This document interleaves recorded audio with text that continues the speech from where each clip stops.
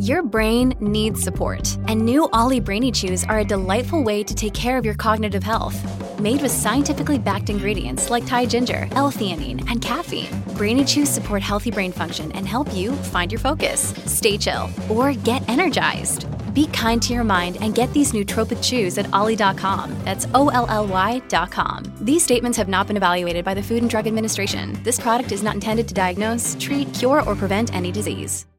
Have you heard of AFOLs? That is Adult Fans of Lego. Yes, there are a lot of them. It's not just for when you were a kid anymore and playing with it. And you know what many of these adult fans of Lego are finding? That it's not just a hobby, it actually helps their mental health. Just check it out on YouTube here too, because the number of adults that are actually doing really well, leaving their traditional jobs, actually building Lego full time, posting these videos on YouTube, you'd be shocked at the number of people who are actually doing this. And there are shows, right? Shows like Lego Masters, which is a show that our next guest actually participated in. It is Stephen Yo, who's a Calgary firefighter and the runner-up in Lego Masters Season 3. Thanks so much for joining us this morning. Hey, thanks for having me. What do you love about Lego? Lego is a multifaceted element in my world. It was something I got to do with my kids when they were really young, and it's also something that I'm now doing with them as teenagers and getting my wife involved in having true family activities. Okay, but I've noticed as well that Lego is more and more kind of targeting their items to adults like you, Stephen. Isn't that what they're doing? Absolutely. It seems like the trend has gone that way. I think post-pandemic, there were a lot of people that were looking for meaningful hobbies that they could do from the home front, and Lego was one of those things that was very easily accessible. So the Lego Corporation, realizing that more adults were getting involved with it, I think they're starting to target sets specifically for the adult community now, which I appreciate. Okay, so what do you build? What do you do? Well, I'm what's called a mock builder, so I do my own creations. So typically when a new set comes out, even though it excites me that the new modular, the new car, the new buildings of various types have come out there, I look at the parts and pieces that are involved in it, and then I take the inventory and I figure out if I want to own those bricks in particular. So when I buy a set, I'll build it once, I'll deconstruct it, and then those bricks go into my brick inventory, and then I do large-scale creations for things like conventions, and that's what got me recognized for Lego Masters. Okay, wait a minute. I have to know, how big is your brick inventory? Have you seen the show Lego Masters? I've only watched a little bit of it, and I know that it can get pretty serious, but tell me how big yours is. I have what I call my brick pit as well. It would be in line with what they have on the show. I'm very fortunate that for me, this hobby is very, very deep-seated and long-rooted for me. I got into Lego back in the 70s, so I've had a few decades to collect, and I've got multiple millions of parts and pieces. So I have a very large inventory of parts. Okay, what don't you have? What do you still look for?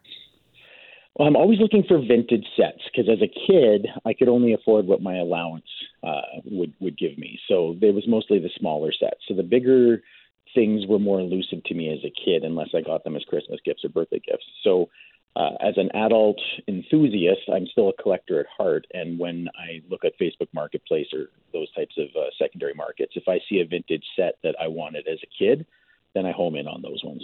Okay, wait a minute. You said you have kids, right? Because you talked about this as a family activity. Yeah. I've got 3 kids who were deep into it very early on, and now they're 19, 17, and 15. And they're maybe a little more casually involved because they have other things like friends and schools and cars and stuff like that occupy them. But they talk about, they're like, our dad.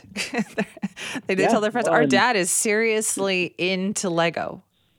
Yeah, and when they have friends come over and they say, hey, we're a Lego family, usually everyone has a relationship with Lego, and people will say, yeah, we have a lot of Lego, and then they walk into our basement and they get a little awestruck. They're like, yeah, we've got Lego. Not like this, though. How long have you been doing this for, Stephen? Like, has it been your whole life? It's been pretty much my whole life. I believe my first set I got was 78 or 79. And then ever since that, it was kind of the focal point of what I wanted for gifts around the Christmas season and birthdays and such. As a younger adult putting myself through university, it had to take the back burner because I couldn't really afford it because it's not the cheapest of hobbies to get into. No, it is not. But as soon as I had a decent profession, I started accumulating more. And then once I had kids, it was just carte blanche for me to go crazy with it. Okay, what does it do for you then? Does it help you relax? Does it help you focus?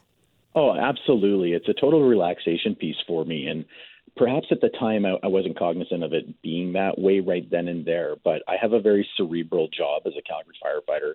I get exposed to a lot of psychological stresses in this world, and also raising a young family, it's very stressful. So it gave me this escape at the end of the day. So once the kids were in bed, I would go down to my little studio space and I'd pull out a box set to create and then modify it and change it into things that I wanted. And I didn't realize at the time that was that mental escape, the step away from logic centers and being truly creative and give yourself a little internal balance. Where do you find your inspirations then? Do you see things and think, oh, I want to build that? Oh, yeah. The entire world I look at around me is how can I recreate it in Lego, whether it's a tree when I'm walking the dog or a building as I drive down the street or something inspirational from pop culture movies.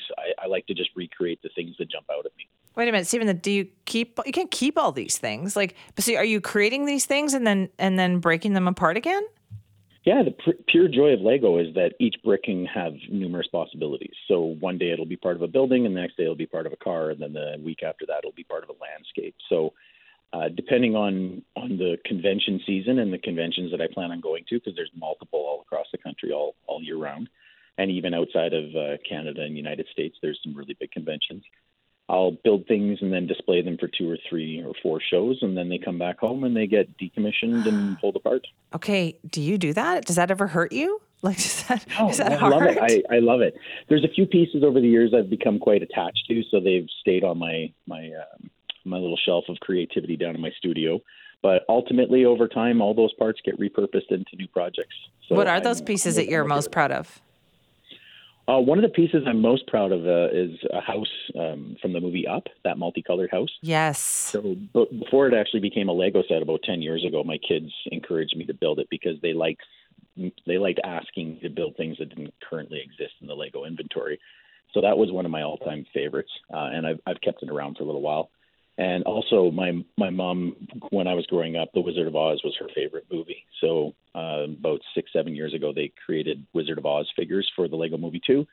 And I did the classic movie poster, Yellow Brick Road, with the Emerald Palace in the background. So that's another one of my faves. So cool. Did you ever think, though, looking at that, looking at your basement, going to these conventions, do you ever have a moment where you go, I really can't believe I'm doing this, with Lego? Well, this last couple of years in particular, Lego was just something that I've had a niche for. My family enjoyed it. Then I joined the Lego club, so I was with like-minded people, and I just felt like the universe was fairly small, and I went to conventions and then realized it was bigger. And then I got invited to participate in Lego Masters, and I didn't fully comprehend the magnitude of that experience until after the fact. And now I go to conventions and people want autographs and pictures.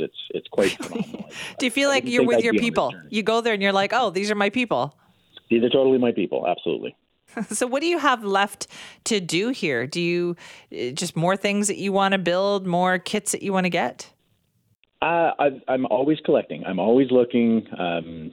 Lego does hard releases of new sets a couple times a year, so I'm always anticipating the newest, latest, and greatest sets. But again, not always because I want to recreate or build those sets, but I want to use those parts and pieces for other projects. So it never stops for me. There's always something on the back burner. This is what I'm curious about with Lego, right? Because my kids went through that big time Lego phase. Do you prefer the kits where you're going to build something specific, or do you want the loose Lego? Often it's the loose parts that are going to interest me the most. But that said, they do a highly anticipated modular building every single year, and they only release one a year. And I just I've just built the one from this upcoming year yesterday. So yesterday was International Build Day, which they encourage you to find a set that you want to build and build it. So that was my project yesterday, and that one will stay built. Did you say rebuild it? So do you take things down, then maybe build them again? Sometimes, if I want the challenge of this is how deep of a nerd you can be with this stuff. Sometimes I'll build it in the way that the box is intended, and then sometimes I'll do the mirror image build of it just to test my knowledge on how things work, because sometimes building it left-handed versus right-handed is a little bit different. Okay. I am truly impressed now. Truly impressed. Where can people see your work, Stephen? I'm under Yo-Yo Fire Bricks. Beyond that, I go to conventions. A big one actually up your way. It's called BrickCan. It happens in the spring. I'm one of the original members that helps organize it. So anyone who's interested in seeing amazing creations in your area of the world, I believe it's in April this upcoming year. And it's well worth it. They do public viewings on Saturday and Sunday. What's it called again? It's called Brick Can. All right, I'm going to have to look it up. I'm sure there are people who'd want to see this. Stephen, thank you so much for teaching us about this today. Hey, you're quite welcome. Thanks for having me on your show.